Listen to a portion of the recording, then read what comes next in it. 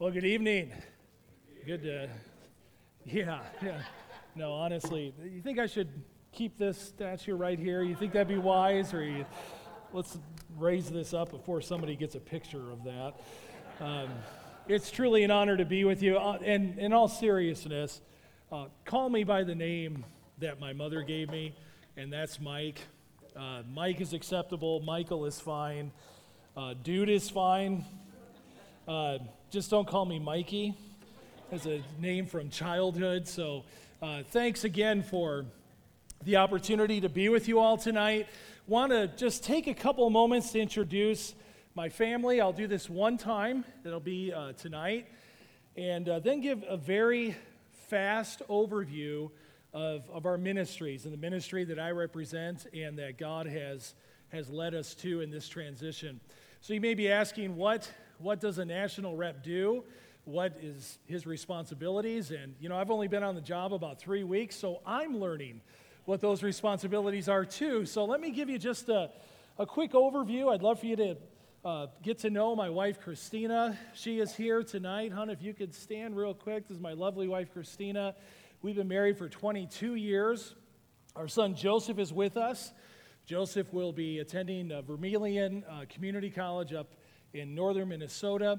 He has one more year of eligibility to play football at the JUCO level, then will be transitioning next semester to a four-year university. And our daughter, Hannah, is a senior in high school. She is 17 years of age, and she's going to be staying in Mount Pleasant for her senior year. She was just home this weekend. That's why we weren't here last night or this morning. We were seeing our daughter off. She was home with us for the weekend. We wanted to spend some time with her. And so she's going to be staying with the family there. Wanted her to finish her senior year of high school there in Mount Pleasant. She's involved with volleyball, soccer, band, and a number of other things. And she was just here a couple of weeks ago at a senior high camp, and God did a great work in her life and a number of other young people's lives as well. Another thing, just a little bit about the ministry that I'm involved in with the GRBC. I want to just go back and show you this slide here. If you look at a number of this is kind of the branding, the logos that are there. Here's basically what we are as a fellowship of churches. We are a part of a fellowship of autonomous local Baptist churches that partner together or fellowship together that are not a denomination. We do not pay any denominational dues or fees. We have no ownership over any local church. It is completely voluntary. And the thing that unites us together is a doctrinal statement. We agree together wholeheartedly with a doctrinal statement. So churches, we have all other associations like some colleges, camps like this one, other mission agencies that agree with our doctrinal statement, and they partner with us in many different ministry venues and endeavors. And we also have here, I want you to notice kind of in the middle there, you have the GARB logo on the far left. Then you have the chaplaincy. We have GRBC endorsed chaplains. We often think of the military with chaplaincy, and that's true. That's right, and that's normally where our minds go. And we have a lot of GRBC endorsed chaplains, but we also have chaplains with sports teams, with those who work in the hospitals, those with fire departments, and in other different venues where God sends people, and also our international partnerships, our Baptist Builders Club, which is very relevant for here in the state of Iowa. This past week, we were just able to write a check for $20,000 to Ankeny Baptist Church for some of the flood damage that they had in their church building. And so we praise God for that and the work we have involved with helping with disaster relief, giving grants and loans to churches that start up, and also helping with church planning and revitalization. And then lastly, most of you are familiar with, I think, our publishing arm, RBP. And the thing we're grateful with that is you can trust what we publish because it's all within the framework of our very rigid doctrinal statement. So that's kind of the overview of our ministry. I oversee all of that, travel to different churches, different ministry contexts, and we're grateful that God has led us into this opportunity. The last time I preached in the state of Iowa, it was kind of a sad day, kind of a heartbreaking day as we were leaving our church in Mount Pleasant. But we're thankful to be back here, back at a camp that means a lot to us personally, that's had a great impact in our lives, in our children's lives. And Pastor Phil, we praise God for you and the leadership here, and Pastor Dave and all of you who work and serve here. And thank you for the great work you do here at IRBC. That's all I'm going to say about that. Now we're going to dive into the Word. Go ahead and grab your Bible. Turn to John chapter 13 if you would.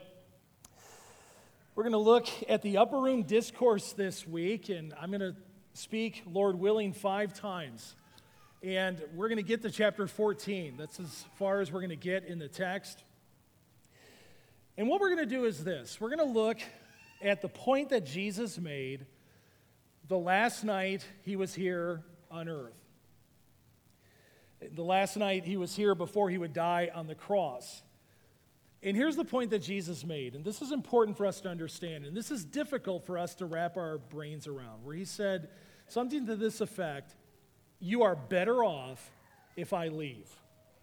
You are better off if I go away. Now, are we really better off that Jesus left this earth and has risen again from the dead and has ascended up into heaven?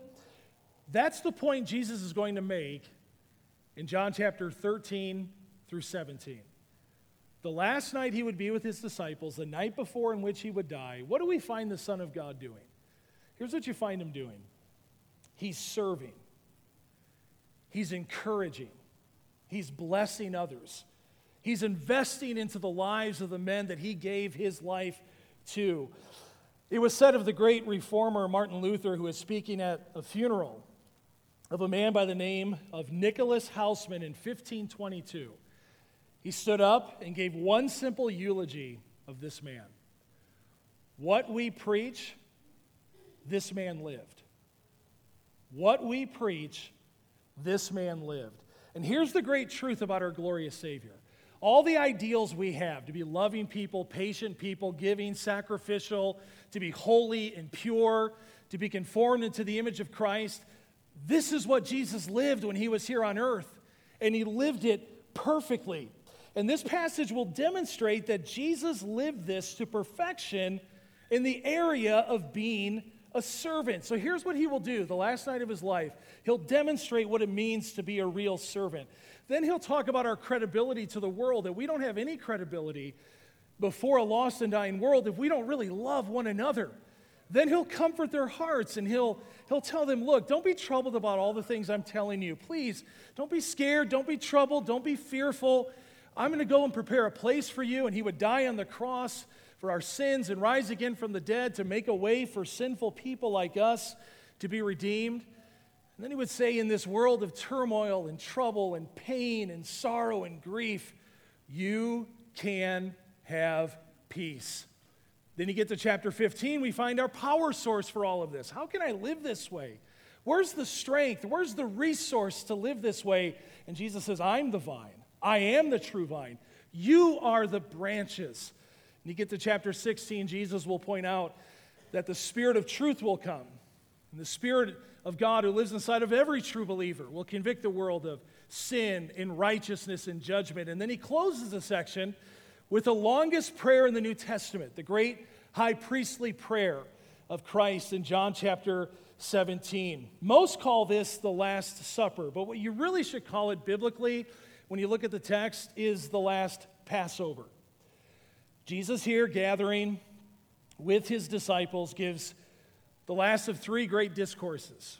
You have Matthew 5 through 7, the Sermon on the Mount. You have the Olivet Discourse of Matthew 24 through 25, talking about Jesus returning to this earth at his second coming. And then you have here the Upper Room Discourse. And here's what we're going to center the sermon around, where Jesus unveils himself as our great high priest. Here's the one central truth you want to orbit everything around today is this: Jesus served us so that we would also serve others. Jesus served us so that we would now serve others. And the text we'll examine today will basically give you three casts of characters. You have Jesus, the perfect, holy Son of God. You have Judas, who is really the demonic betrayer, the devilish betrayer who would turn on Christ. You have Peter, who's a well-meaning guy, misunderstood in many ways the way he took Jesus' words, well-meaning but misunderstanding what Jesus would say. And here's this perfect example of a humble, gracious, loving, glorious Savior. Truly God, truly man, who would stoop down to serve others. Who did he serve? It's undeserving sinners, like us, like me, like you. And let's unpack here what Jesus does in this passage. And I look at this and I ask, why is this passage so powerful? Why is this so impactful in our lives? He doesn't walk on water. He doesn't raise anybody from the dead. He doesn't feed several thousand people with just a few loaves of bread and a few fish. He doesn't give sight to a man who was born blind. What does he do here that is so impactful and speaks to our hearts from God's word in such a powerful way? Here's what he does. He serves. He humbly serves. You're going to find here what a great impact that has on people's lives. Look at verses 1 through 2, and I want to see what Jesus' actions here reveal about his character. So all of our actions speak something about our character. Our words, our actions, what we do, even what we do not do, that speaks about our character. So what does this say about Jesus' character and the way that he serves? First thing is this. Jesus' actions demonstrate his love and his selflessness. Look with me, if you would, at verse 1. Now, before the feast of the Passover, when Jesus knew that his hour had come to depart out of this world to the Father, having loved his own who were in the world, he loved them to the end. And during the supper, when the devil had already put into the heart of Judas Iscariot, Simon's son, to betray him, Jesus, knowing that the Father had given all things into his hands, and that he had come from God and was going back to God. Now, take a look again at verse 1, if you would. I want you to notice something here in the text that's important if you're going to understand really where Jesus is going with this and what John wants his audience to get. Notice these words here, his hour, in verse 1. There's one major purpose for why Jesus would come and why God would take upon flesh at the incarnation, and it's this: so he would die. That's the major purpose. He would come to die on the cross. And John points out his hour where he would die as a perfect, sinless sacrifice for our sins, where he would be buried, where he would rise again from the dead. He would willingly submit himself to a cruel death on the cross, shed his blood, die in our place as an all-atoning sacrifice, be buried, rise again from the dead, ascend up into heaven, intercede for us as our great high priest, and one day he is going to return for his church. If you notice the words in verse 1, he loved them to the end. In the Greek, this really means to the uttermost. He loved them to the uttermost. What is the greatest kind of love you could ever show a person? Think about that for a moment. The greatest kind of love you could ever show to another individual, I believe it's this. It's to go from the highest place to go down to the lowest people, and to take the lowest people and bring them up to the highest place. That's what Jesus did for us. He left the highest place and he went to the lowliest of low people, that's us, to bring us to the highest place, and that is to be his children. And that's to know him forever. And if you notice in verse 2, despite the fact that he would be betrayed by Judas, whose heart Satan had filled, this never goes beyond God's sovereign plan. It all falls under the canopy of divine providence. And if you notice here the contrast in these verses, here's the deep love and the grace and the mercy and the humility of the Son of God serving his disciples. And here you find the self-centeredness and really the demonic action of Judas Iscariot betraying the Son of God. In the mind of Christ, if you think of Philippians 2, always considers the other person what? More important than ourselves. Satan is only interested in prideful things. So how do I know if I'm doing what the enemy wants me to do? I'm only thinking about myself then. I'm only thinking about what serves me. I'm only thinking about what exalts me. So to be Christ-like means this: you serve others. You want to be Christ-like? We must serve others. So it happens when you do this. If that be your spouse, might be your children, might be your parents, might be your grandparents, it might be an elderly church member, it might be somebody here at camp, it might be somebody you know who cannot mow their lawn anymore. It might be somebody you know who used to be able to drive themselves to the doctor. Now they can't do that anymore. It simply means this: I want to first please God. Then, in response to pleasing God, I want to serve others. I want to have a servant's heart. To serve only yourself. To avoid any type of sacrificial service. To never get your hands dirty, spiritually speaking. To never really invest in other people. And realizing every life you invest in is going to be messy to some extent. To never sacrificially serve, friend, is to not be like Christ. It's to not be like our Savior. It's to say this: I think of me first, what pleases me, what gets me ahead, what elevates me. What do Jesus' actions speak about his character? Let's look at a second thought with this. His actions also demonstrate humility in a servant's heart. Let's pick it up in verse 4, if you would. We're going to read down to verse 11. And the Word of God says this: He rose up from supper, he laid aside his outer garments, and taking a towel, tied it around his waist. And then he poured water into a basin and began to wash the disciples' feet and to wipe them with the towel that was wrapped around him. He came to Simon Peter and said to him, Lord, do you wash my feet? Jesus answered him, what I am doing you do not understand now, but afterward you will understand. Peter said to him, you shall never wash my feet. And Jesus answered him, if I do not wash you, you have no share with me. Simon Peter said to him, Lord, not my feet only, but also my hands and my head. And Jesus said to him, the one who has bathed does not need to wash except for his feet, but is completely clean. And you are clean, but not every one of you. For he knew who was to betray him. And that was why he said, not all of you are clean. In Jewish culture, just as it would be in our culture today, if a man were to walk around in sandals all day, especially in the ancient Near East and the Middle East, he would get on his feet all kinds of things that, were yucky, dirty, gross, and disgusting. But more importantly, there would be all kinds of things on his feet that would be forbidden by Levitical law. They weren't allowed to touch these things, much less clean these things.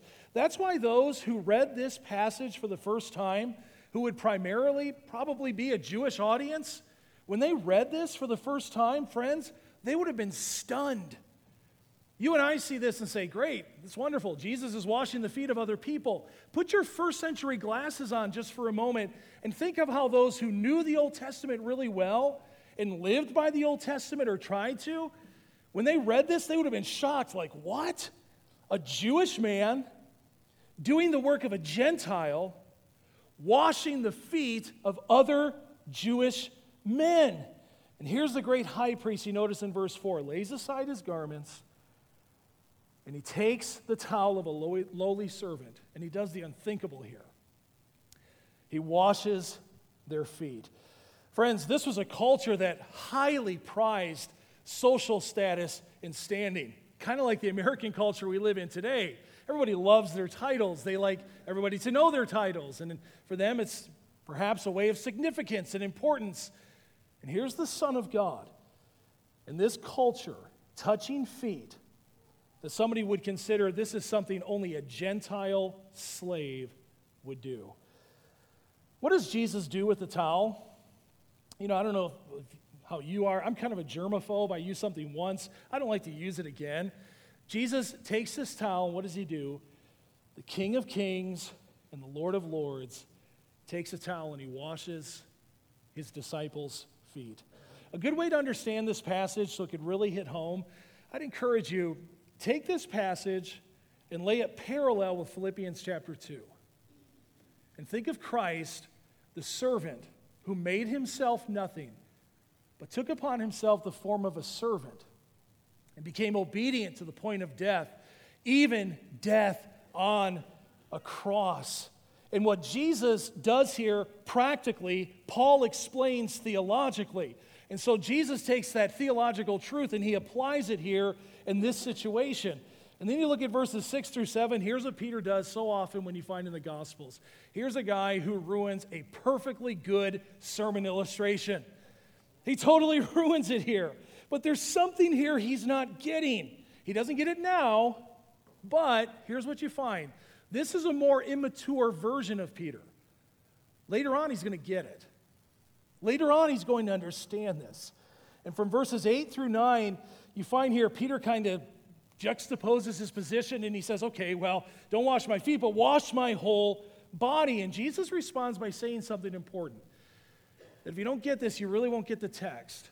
He says, you're already clean, Peter. You're clean. You're clean because of who? And I believe that Jesus here is referencing, he's using a physical illustration to drive home a spiritual reality. Peter, you're already cleansed of your filth. You're already clean. And so Jesus in verses 10 through 11, he interprets the whole thing for us. And he says this in so many words. He makes it clear here. The foot washing has a deeper meaning. It's more than just personal hygiene here. There's a spiritual truth he's trying to get home. It's signified cleansing. Now ask yourself this question from the text. Who does the cleansing? Who is it, friends? It's Jesus. It's Jesus who does the cleansing. Jesus who does the foot washing. In humble love, Jesus serves his followers. Friends, not because he needs them, but because we need him, and because he loves them. Even though the disciples are struggling here with some understanding, they're not quite grasping or processing his words or his actions, Jesus knew exactly what was going on in their hearts. And something important to understand about Jesus and him being the divine Son of God, when he spoke to people, when he saw people, you find this at the end of John chapter 2. He knew what was in the hearts of all men. Pastorally speaking, pastors, wouldn't that be an awesome gift from God if you knew the hearts of every single person you talk to? Jesus did. He does. He saw right through them. He knew who would betray him. He knew exactly who would understand this and get this. See, this is what Peter saw here. He saw dirty feet, and he saw the Son of God washing them. And Jesus wanted his followers to understand something a little deeper here. He wanted them to understand, unless someone is served by Jesus, they have no part with him. Unless someone is served by him, and the fact that they understand what he did for them on the cross, that he shed his blood for our sins, and he rose again from the dead, they have no part in his salvation. And this is what the world constantly says, and we fight this even as believers. The world constantly says this: look who serves me. Look what others do for me. Look at my status. Look at my followers. Look at people who recognize me. Look what they do for me. But the Christian's greatest boast is not, look what others do for me. The Christian's greatest boast is, look what Christ has done for me. And that's why we would say, God forbid that I should boast, save in the cross of our Lord Jesus Christ, by whom the world's been crucified unto me, and I unto the world. Our greatest boast is, look what Christ has done for us. Draws my mind back to Mark chapter 10. I'll not have you turn there, but in that narrative, you find Jesus' disciples kind of jockeying for a position. Who's going to sit on your right hand? And I'll sit on your left hand. And what does Jesus say there? As a Cubs fan, a lifelong Cubs fan, I took great comfort in these verses for a while. He says, the last will be first. And I thought maybe that came to fruition in 2016, but that's probably really bad hermeneutics there. But he says, the last will be first, and the greatest of you must be what, friends? Your servant. Then he says in Mark 10, verse 45, the Son of Man came not to be served, but to serve, and to what? Give his life as a ransom for many. So husbands, you want to be a good husband? You want to be a godly husband? We have to learn how to serve. Pastors, if we're going to serve effectively, we have to know what it means to really sacrificially serve. If we're going to be effective parents, we have to learn how to serve our children and be gracious and kind, yet at the same time very generous and bold enough to speak the truth in love.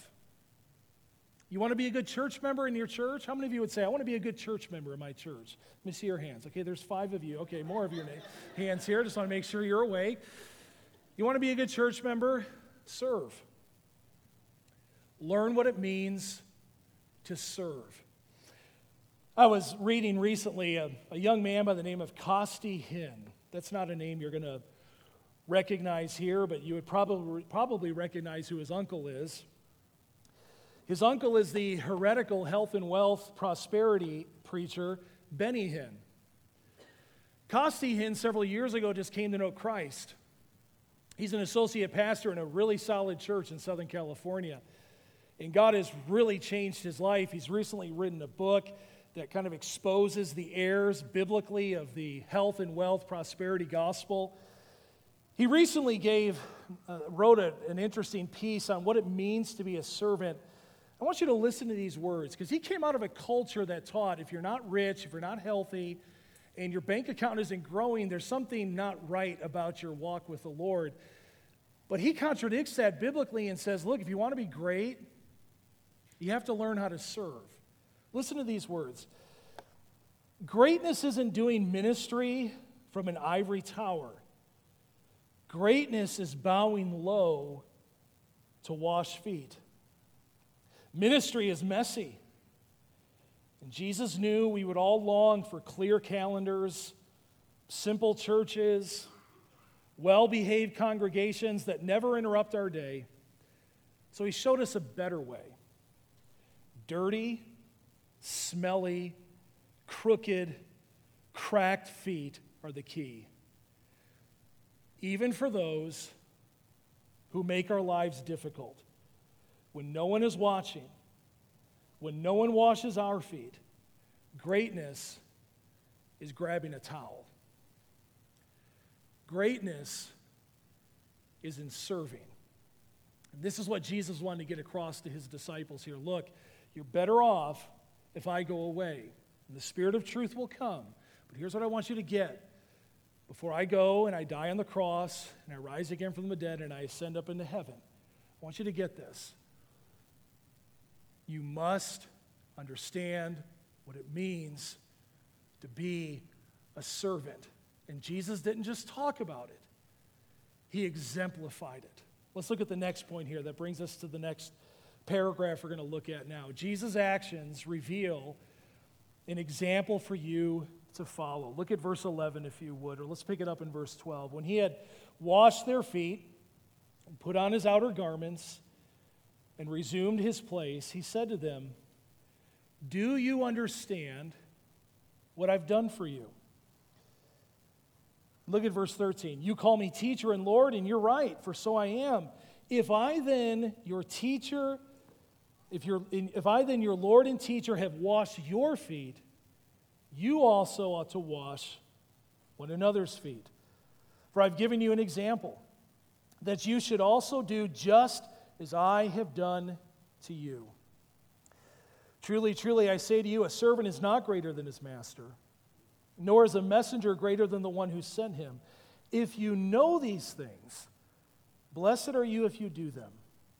I'm not speaking of all of you. I know whom I have chosen, but the scripture will be fulfilled. He who ate my bread has lifted up his heel against me. I am telling you this now before it takes place, and that when it does take place, you may believe that I am he. Truly, truly, I say to you, whoever receives the one I send receives me, and whoever receives me receives the one who sent me. Notice the text in verse 12 again, if you would. He asks an important question here. Do you understand? Do you get this? Do you comprehend this? Jesus was a teacher in the sense that he taught, and that's important. He conveyed truth. But biblical truth does more than that. It aims for the heart. And Jesus not only taught, one thing you find in this passage and scores of others, he exemplified. He demonstrated how this is going to be lived out. None of this means a thing. That's what Jesus says in so many words, if this is not applied to our lives. And this is what Jesus says here. If me as your master, if I'm doing this, and I'm willing to bend down and wash your feet, you ought to be willing to do this for one another. This ought to be a part of your life. This is so much more than just biblical facts that get absorbed into our head. If I'm doing this, then you serving one another should never, never, never be beneath you. This ought to characterize our lives. So let me illustrate this. If you were to say you're a Christian tonight, and you have never truly repented of your sin, and you've never had a time in your life, whether as a child, a teenager, like it was for me when I was 17 years of age, maybe as an adult, an older person, but there's never been a time, some sort of time frame you could point to, where you have turned from your sin and you have turned to Christ alone, to Jesus Christ alone, not a church, not a baptism, not your good works, not anything you've earned, but to Jesus Christ alone. And you trust in what he did on the cross, that he shed his blood for our sins, and you believe in your heart that he has risen again from the dead, and by grace you have called out to him, and maybe this was in the context of a church service, maybe somebody led you to Christ, maybe you were listening to a sermon and sitting there in a pew one day, you came to faith in Christ, but you have never personally come to faith in Christ. To say you're a Christian and not be trusting in Christ alone is a contradiction in terms. But not only that, it's this. If we say we are a blood-bought child of God, and we say that we've been risen to walk in newness of life and our sins are forgiven, but we don't serve, friends, biblically speaking, that's a contradiction in terms. It contradicts who we really are in Christ. And to say you're a Christian and to say serving just isn't for me, that's not my calling, friend. There's no biblical justification for that. Let me make some bold statements to you. And I say these in love, but to not serve is to not be like Jesus. If we call ourselves a Christian and we don't serve, there's a good reason why we would not serve. It's because we think too highly of ourselves. True greatness is not found in how many people follow you or serve you or look up to you. True greatness is found with a Christ-like heart and a Christ-like attitude that looks to serve others. And not just serve them, but with pure motives that wants to glorify God and encourage others and bless others and help others with an expectation of nothing in return. Not wanting anything back from anyone else. And I ask you this. Ask yourself this, and I'm asking myself this as well. Are you a Christ-like servant? Are you a Christ-like servant? Do you sincerely desire to serve the Lord? And I'd ask you this. Who do you serve right now? And you think of like just taking spiritual inventory of your life. Who do you serve right now who could never pay you back for what you're doing for them? Who are you serving? And look at verse 17, because I think this is the whole key to understanding this text. The whole point of the passage, I think, culminates in verse 17. If you know these things, blessed are you if you do them. Now ask yourself this question. What makes you happy? The word blessed here simply means happy. This is the fruit. This is the result. This is what comes, the response to serving the Lord and serving others. It's blessedness. It's being happy. So how can you be blessed? How can you be happy? Jesus says you must know. What are you supposed to know? I think it's a foregone conclusion. You have to understand the gospel, the good news of Christ. And once you understand that, this is where it begins. You have to know yourself. Why am I here? Why did God make me? Why am I here in this world? What's the purpose of my life? And Paul clues us into this in Ephesians chapter 2, verse 10. I want you to pay attention to that word workmanship. Let's read this together. For we are his workmanship, created in Christ Jesus for good works, which God prepared beforehand that we should walk in them. What was the purpose of Jesus' life? How did Jesus live his life? How did Jesus serve others? How did Jesus respond to his enemies?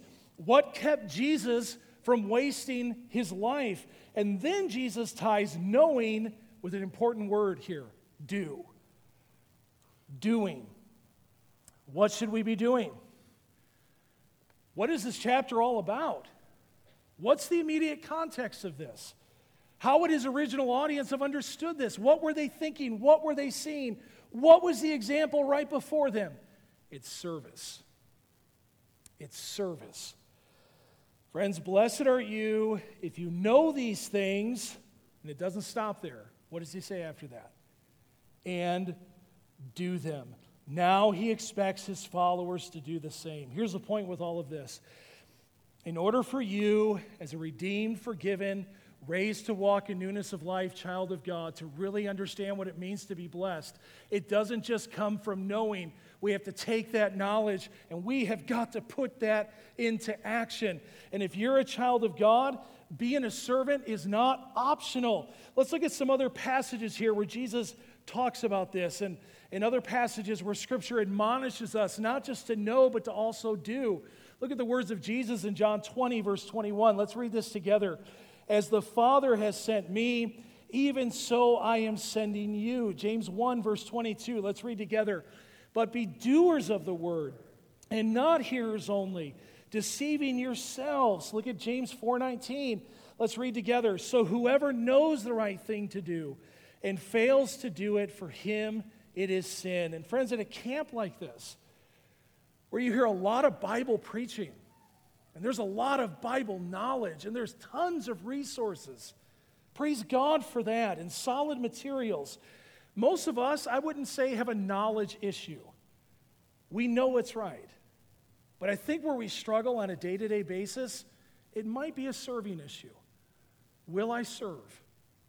Will I have a Christ-like attitude when I serve? And if biblical knowledge is not translating into biblical serving, then here's what's happening. There's a disconnect from your heart to your head. And one of the longest journeys you're going to have in life is from your head down to your heart. What do I know, and how is that impacting my heart, and how is that changing my life? Now, who knows more about happiness than Jesus? Dr. Phil? Oprah? Who knows more about happiness than Jesus? The answer to that, obviously, is no one. But Jesus doesn't tie our happiness into our investment portfolio, our body shape, the amount of hair we have. Praise God for that, right, men? He doesn't tie it into our age, the neighborhood we live in, our salary package. He doesn't tie it into that. Jesus ties it in with this. Blessed are you if you what? Know these things and you do them. Here's what he does. He ties it into your service. How do we serve? And as a Christian friend, we don't serve to be accepted by God. We serve because we are accepted by God. And we don't serve to earn anything from God or earn any of his grace. We serve because we have undeservedly received his grace in Christ. And we don't serve to gain God's mercy. We serve because we've received God's mercy. And Jesus served us in order that we might serve others. He served us so that we might serve others. So young people, children,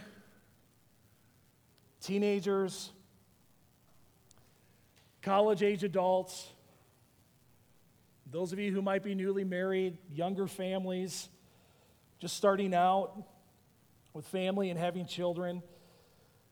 Those of you who are single but you want to get married and there's a desire in your heart to get married. Those like Christina and I right now entering into a transition in life. Grandparents, maybe we have some great-grandparents here. Those of you who serve in leadership in your church, do you really want to be happy? For years, we had a biblical counseling ministry in our church in Mount Pleasant, Iowa. I've never counseled anybody who walked in my office and said, Pastor Mike, I am meeting with you for the sole purpose of finding out how it is, how I can be an unhappy person.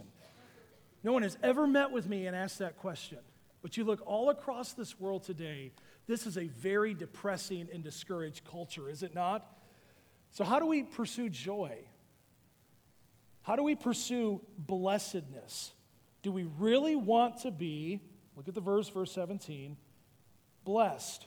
Here's what we find. Know Christ, know who you are in Christ, and serve in response to that knowledge. We serve because he served us. We love because he first loved us. And we can say this about Jesus, what Martin Luther said about his friend back in 1522. What Jesus preached, he lived. What Jesus preached, he lived. Let's take a moment now. And let's pray for God's word and his power to really take root in our own hearts and lives. And that the gospel would transform our hearts in such a transformative way that we're not walking hard drives of computer knowledge about the Bible, but that we're people who exemplify Christ-likeness with a Christ-like servant's heart. So I'm going to pray for my own heart. I'm going to pray for us collectively, corporately as a group, that God would really transform our hearts and to see how we can, in a very practical way and with pure motives, serve and glorify our great Savior. Let's pray.